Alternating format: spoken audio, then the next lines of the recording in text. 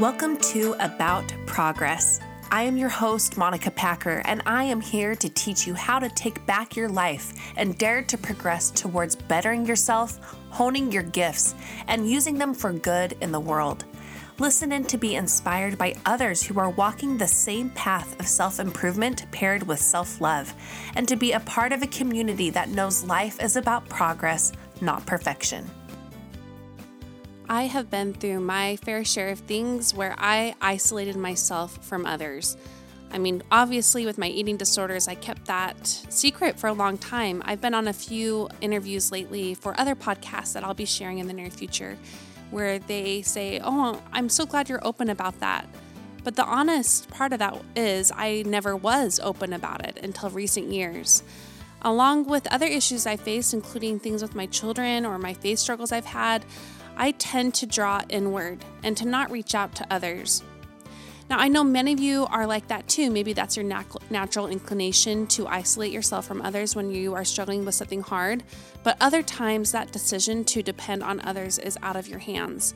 Perhaps the trials you are facing might be due to others' choices in your life. Or maybe there's a whole number of reasons why you can't personally confide in others or make your trials more public so others can help you. My guest today is a therapist named Erin Shepard of Yarrow Therapy. She is here to talk about those of you who do struggle in silence. Whether it's by choice or not, she has an important message of how you can work through this. Now, she does have some advice about how to depend on others when you are able to, and how to get out of the shame-driven isolation that I tended to put myself in. But for those of you who are doing this more out of not having a choice, she has some really especially helpful things for you to hear today. I'm so grateful Erin would be on the show. Let's turn to our chat together.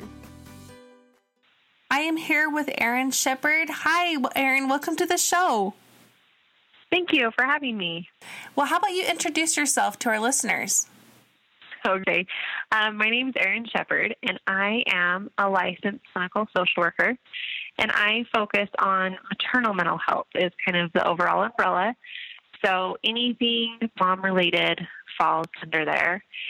And, just thank you so much for having me. I was really excited for this opportunity because it's kind of a unique way to be able to share and create understanding in a way that's a little less formal for me as a therapist. Yeah. I can kind of tell a little bit of my personal story too. And so thank you for this opportunity. No, I'm so glad you reached out to me, especially the topic that you volunteered, because it is something near and dear to my heart, as something I've experienced myself. And I think at some point in our lives, women will face what we're going to talk about. And today it's women who are facing struggles that they can't share openly for many reasons. And some kind of way to say this, or maybe some unspoken struggles or silent trials that they are going through right now. What are these? What are we talking about? What are these unspoken struggles that women face? So when I think of kind of unspoken trials, I kind of think of things that are maybe just a little bit just below the surface for whatever reason. It might be a hardship that's caused in light of someone else's choices. And so by us sharing our pain and kind of our heartache, then, we are sharing somebody else's private story and their mistakes. Sometimes I think chronic conditions kind of fall under this, whether that's physical or emotional. When you've dealt with anxiety for, 10, 15 years, it just kind of becomes something that you're always struggling with, but is sort of just below the surface. Things that make us isolated, I think those kind of become unspoken. Even negative core beliefs, things that we just carry with us that we're just constantly fighting every day, not to hold ourselves accountable for them or just to kind of let them rule our life. Okay, I'm writing all of those down. I feel like I can probably check off every single one of those things that you said there. It's just amazing how it's so relatable to everybody. even just like the isolation thing, it's not talking about things out of fear. I know when I went through some pretty significant struggles with my faith, I kept those very, very private and silent out of fear of feeling isolated, even more than I already felt at that time. So even that is something there. I know you've had experience with this in your own life. Can you kind of give us some background there and why this is so important to you, this discussion we need to have on these unspoken trials? Yeah, absolutely. So when I was 24, so it was 2010, I had just had our oldest, our daughter. And within the year of having her, I just started to get really sick. And I won't spend too much time on, the illness part of it, because I really want to spend the time on kind of that hard time where you're just kind of struggling. But it was an autoimmune disease that just ravished my life. Now in remission, but there for a while, it was very touch and go. I was non-responsive to any medication, and so there was just no way to alleviate what was happening inside my body. And my disease was attacking my digestive tract. So I wasn't absorbing any nutrition, and that led to pretty much every major organ at one point or another failing or going toxic. And at my weakest, I had to relearn to walk without assistance, and I spent quite a bit of time in physical therapy, and my goals were to be able to hold my 2-year-old daughter and to be able to sit down on the ground and stand back up. I wanted to be able to play with her on the floor, and I couldn't get back up because I was so weak. So time went on, and fortunately for me, I did heal. I am doing well, but it was a long, long road. And there was a time after I was really, really sick, and we started to see stabilization, not necessarily improvement, but at least I wasn't going downhill anymore.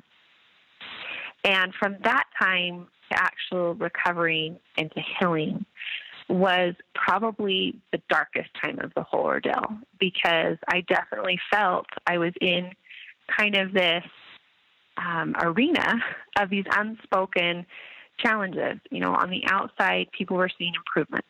I was becoming stronger. I was putting on weight. My hair was growing back. I was able to be more active. But inside, I was still fighting a war. A war was still raging in my heart and in my body, and I was in a lot of pain, and I was fearful. Yeah. And so just during that time, I really came to understand, just when we're struggling just below the surface, it's not as bad as it could ever get, but yet it's still really hard day in and day out. Well, it seems like with chronic issues, especially, on the outside, there's this almost 911 period where everybody is very hyper alert and aware of your struggles because they're so external. But when it turns into something that is like that in-between phase of not being so externally recognizable, but like you're saying, completely all-encompassing. And at that point, too, it's like people just say, oh, that's so-and-so. Oh, that's Erin. She's sick. All the time. So they're not as 911 about it anymore either. It kind of puts you into this place of having to keep quiet. So Yeah. And I think you want to feel better, too. You know what I mean? I didn't want to be the sick girl. I didn't want to be the girl that, you always had to watch her kid. And, it just, you wanted to be well. You wanted to do well. You wanted to be a part of your life and a part of your world. Oh, so hard. Okay, so there are many, like we said, there are many different ways that this can be applied to people who are listening. Why do you think, regardless of what the exact situation is, for people who are going through these kind of unspoken periods of deep suffering or chronic suffering, why do they need to keep silent? Or why do they choose to keep silent? And why do sometimes it needs to happen and other times maybe it doesn't, but they still choose to be silent? That is a really good question. And I'm going to just break that up by answering first kind of what, keeps that unspoken. Mm-hmm. And then also, then I'll answer how and when we know we need to talk about it. Great. So I think sometimes what keeps it silent is it flies under the radar. And a lot of this might be cultural. You know, I always kind of think of the example of when a loved one passes away, kind of like you said with that, you know, it's that 911 alert. We know that those loved ones need our support, and we rally around them, and we take them meals, and we check in on them. And culturally, we're very accepting of that process, and we know how to care for one another. But necessarily that don't want to support you, it's that they don't necessarily know how.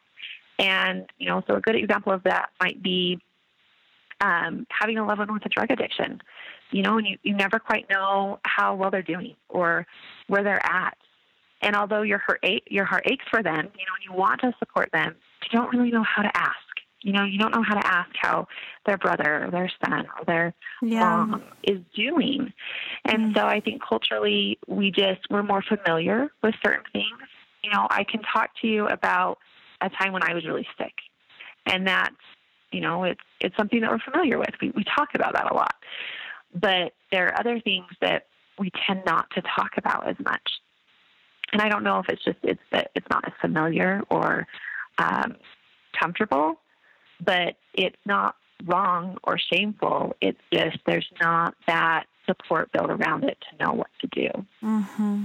That would probably be one way. I think also sometimes there's beliefs that, you know, for some reason we need to bear this on our own. Mm-hmm. You know, we need to be stronger. Saying things like, well, so-and-so has it worse, or I know it could be so much worse, so I'm just not going to bring it up. I think sometimes those beliefs keep us silent. And then also I think sometimes we just don't have language to describe those feelings. You know, I've worked with women that express having severe anxiety around certain things, and it's not that they're ashamed of it or that they don't want to talk about it, but even just bringing up those subjects is so triggering that they're just not in a place to have that language to express that and share it. And then the second part of that is knowing when and how to speak up. And I think that is probably something that is extremely personal. And I think it's something that requires some distance. And what I mean by that is I think sometimes we have to get to a certain place where we're far enough away from that raw pain that is involved to be able to say, oh, this is what I experienced. You know, I think you are a really good example of that. I think you've done a really good job opening up about struggles that you've had in the past. And I know there's sometimes when you describe things and I'm like, oh, yeah, that's a really good way to describe that feeling. But until you've had that personal growth and kind of that distance emotionally from it, I think that is a really hard thing to share and talk about. Well, and I know you're going to dig into this more, which will be really needed. But, you know, I thought a lot of reasons I think can be rooted back to shame. Like you're saying, it could be cultural, it could be personal, it could be religious reasons, it could be because someone else is involved with the problems. But shame is a huge factor there. And like you're saying, a lot of times you can't really be open about them until that shame has taken its exit, or at least been downplayed by strength in other ways. So for women who are listening, who maybe we can differentiate between the two, like maybe someone who could be open about it, but struggles with that shame factor of being more open. How do they know that it's time to step into some real help and seeking, you know, professional help, but also familial and friendship support, and how can they move forward with that? And then we'll talk about others who, for many reasons, don't have that option as much. Yeah. And I think that's a really important thing, because I hear all the time people say, like, I knew I needed to hit rock bottom before I could, like, come in and see someone. And I always think, no, like never, don't hit rock bottom. Like, and that's, I think that's a huge stigma that we also have around these things. But, we can't speak up about them. We can't let them be a real problem until like they are a huge problem. And so I think the first thing there is going back to shame is shame silences us. Shame, it isolates us. And it kind of creates this cycle that locks us into thinking, I really like Brené Brown's definition of shame. And I think she says, shame says that you are the problem. And when we are the problem, then we can't get help. We can't survive. We don't deserve to have a solution for that. And so I think anytime you're locked into that would definitely be a red flag that, that's distorted thought. And seek comfort and support where you're comfortable. If that is going to someone professionally, privately, because then it isn't, it is confidential, then do that.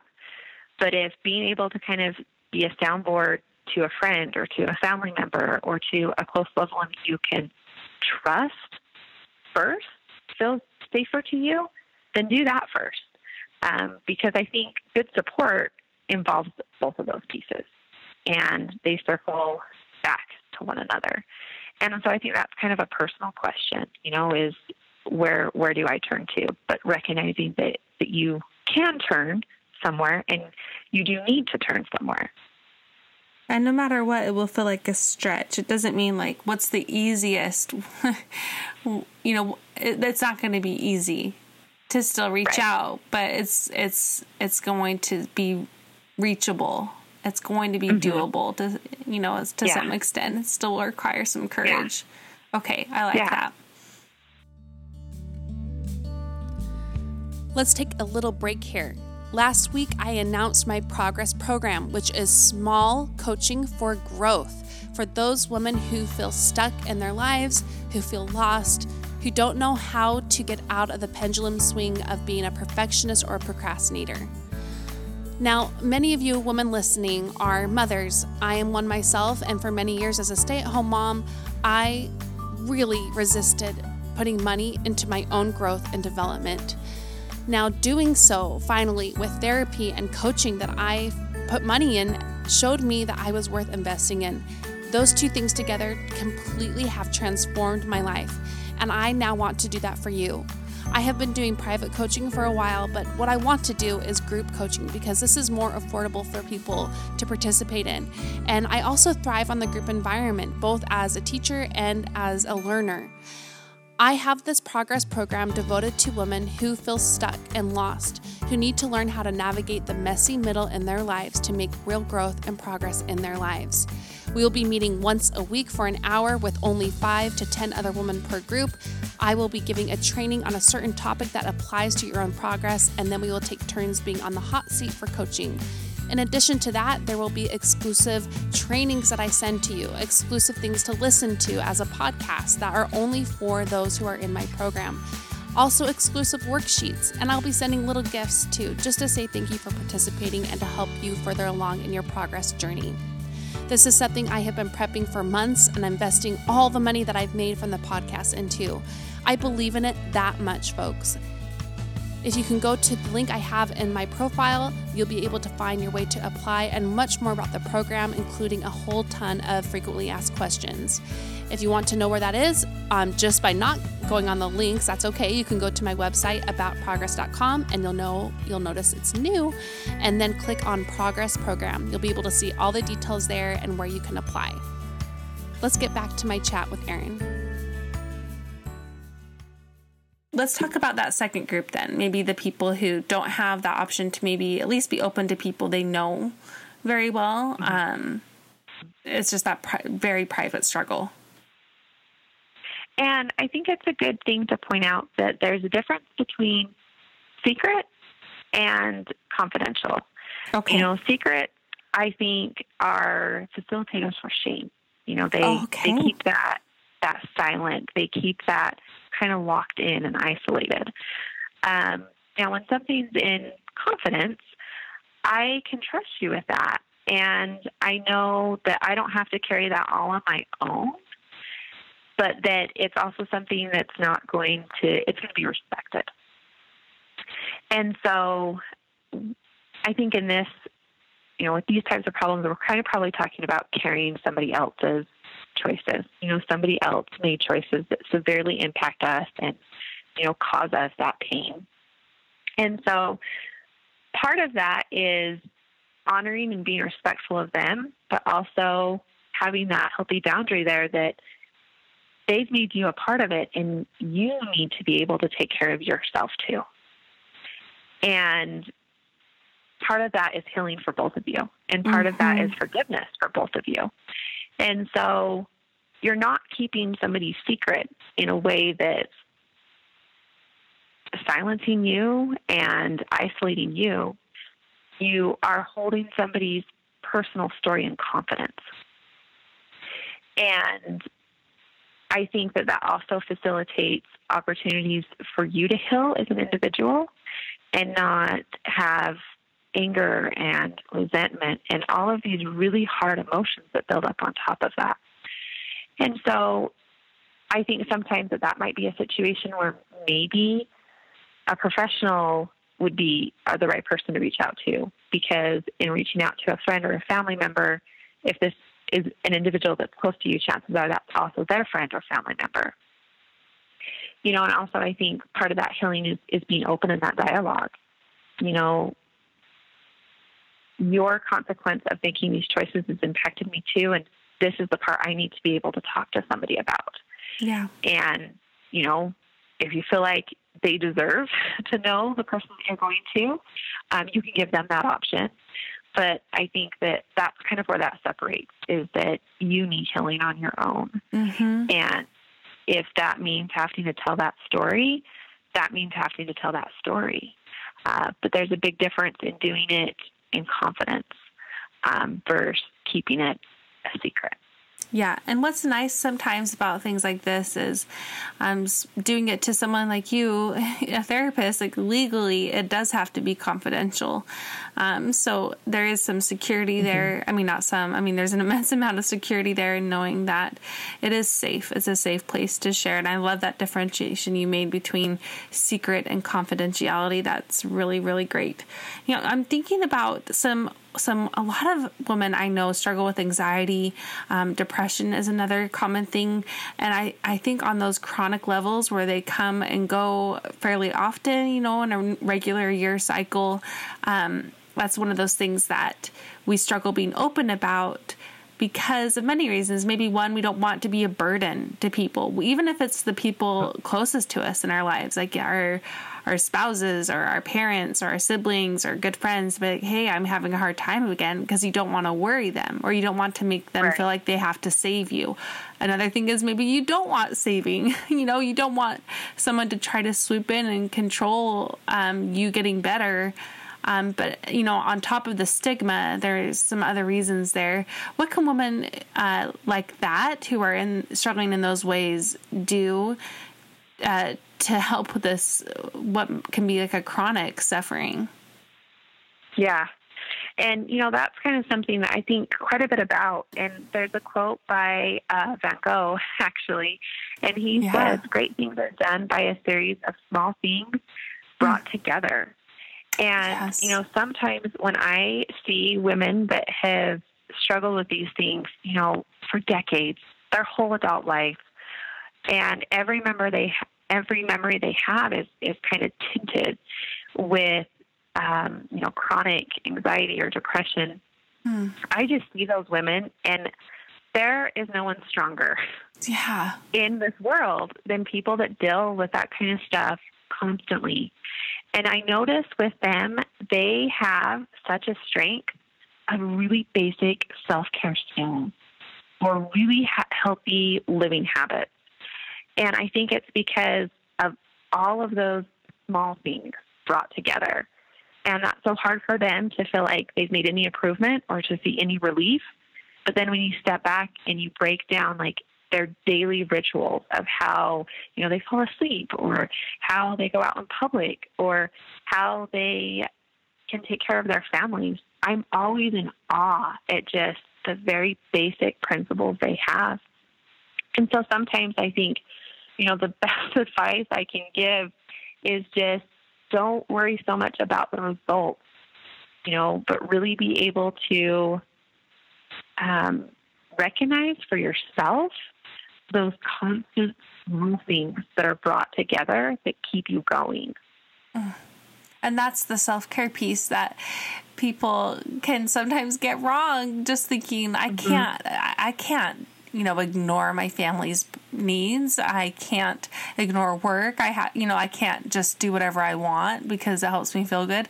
That's not the self-care. It's what you're talking about. It's those small steps that really in time do make a difference. I'm thinking about myself with my eating disorder recovery. It's been over 12 years now. It's just so crazy to me because sometimes I really think I have made, like, I'm back at square one. It feels so frustrating when you look around and you think this is still controlling my entire life. And, but in those moments, it is when I do look back and I see, no, you are a different person. And it's taken 12 years of really small changes to become this different person.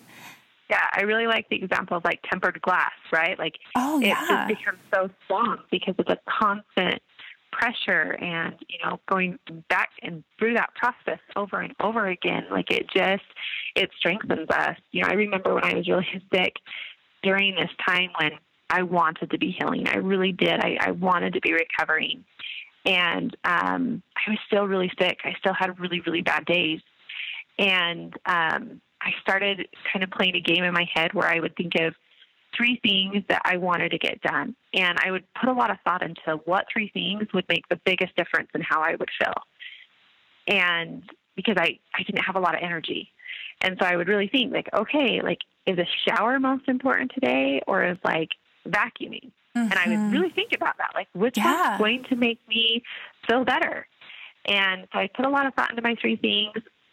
And if I got those 3 things done, I would be like, yes, I can move on. I can come up with 3 more things.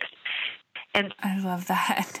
Some days I wouldn't think how that memory is so fresh on my mind, but yet I still am so discouraged when I go to bed now because I think of all the things I didn't get done.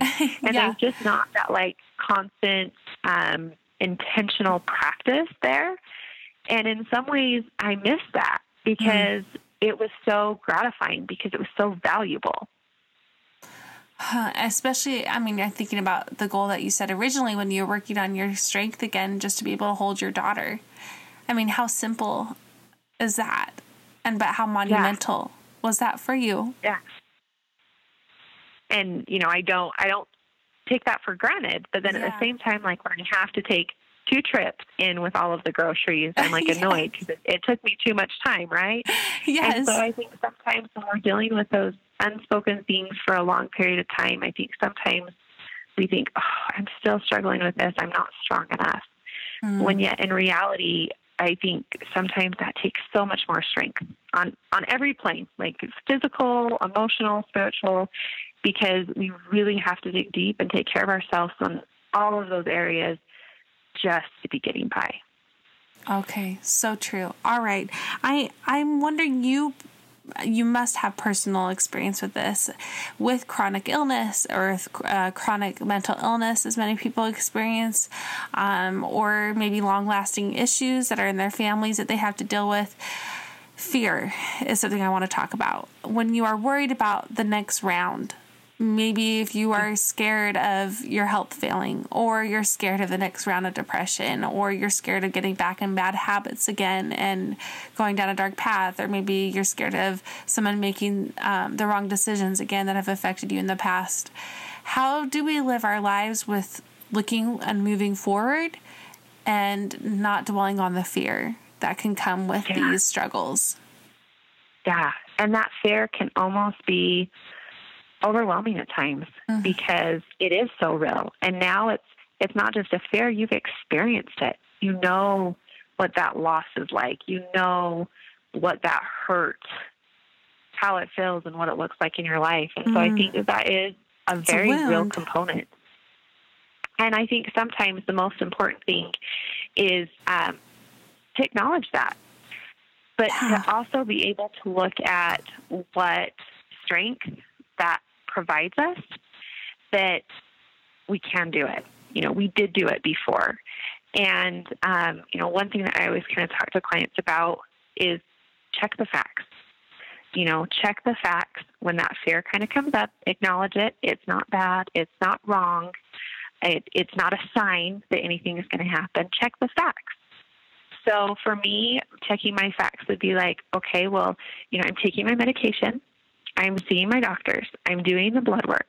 Like, they will catch anything if it comes up. And because I have experienced this before, I will be better off at listening to my body. Those are my facts that I can run through. And then I can kind of know where I need to go from there. And so I think being able to check the things that are helping you with your eating disorder. There's probably habits that you have in place that you do to kind of be protective factors for you. Yeah. Sometimes we focus so much on the risk factors because we're afraid of those. But risk factors aren't the problem. They're just that one side of the boundary. If you kind of think of like a bowling alley, you've got a bumper on each side. You've got risk factors and you've got protective factors. And if you're that ball, like, you've just got to kind of stay in the middle of those two things. And not letting that fear be a negative thing that, just paralyzes you and frightens you. Yeah, because fear can become some of those protective things we put in place, and I don't think they work as well. Like, for me, if I'm being so hard on myself to like take a deep breath, like after I'm done eating or whatever, when those emotions come in, if I'm doing that out of fear, it's a whole lot different than doing it out of strength and still acknowledging, like, of course you're afraid because you had years of this being a really hard thing for you. And so let's take a breath and like get back into your strength again, instead of it being like, calm down, here it comes. Like, it's a different feeling. Okay. Yeah. So helpful. Erin, before we wrap this up, can you tell people where to find you? Because this has been so helpful for me, and I know it's going to be so helpful for so many. So where can people find you if they want to learn more? So my practice name is Yarrow Therapy, and Yarrow actually comes from when I was really sick. We looked at every doctor we could possibly find, and I did a lot with, traditional treatments and also with holistic treatments. So we went to one doctor and he prescribed me Yarrow. And so I'd always just kind of been fascinated with the root a little bit. And then I learned that its real name is actually related back to Achilles, because it said that he would take Yarrow root into battle, and he would use it to put in his wounds and his soldiers' wounds because it stopped bleeding and it increased healing. And as soon as I heard that story, I knew I had the name for my practice, because, if there's anything that I hope I can do for emotional wellness and moms and their mental health, is to be able to, stop that emotional bleeding and to be able to increase healing.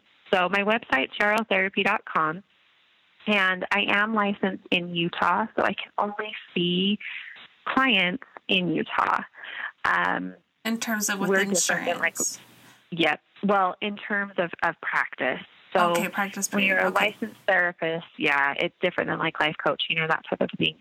But I am on social media, and I do try to constantly be posting like really deep content and tips that, you can just kind of scroll through and kind of get that emotional food that you need to kind of carry on. So I am on Instagram and Facebook, and that's also at Yarrow Therapy.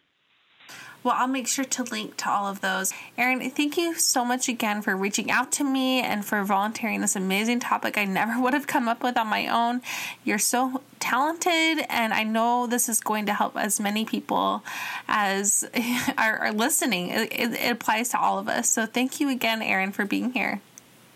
And thank you. Thank you for everything that you're doing.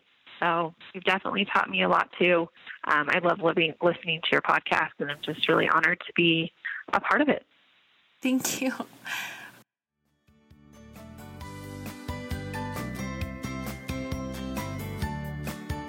This particular interview was something that I hadn't given a lot of thought to.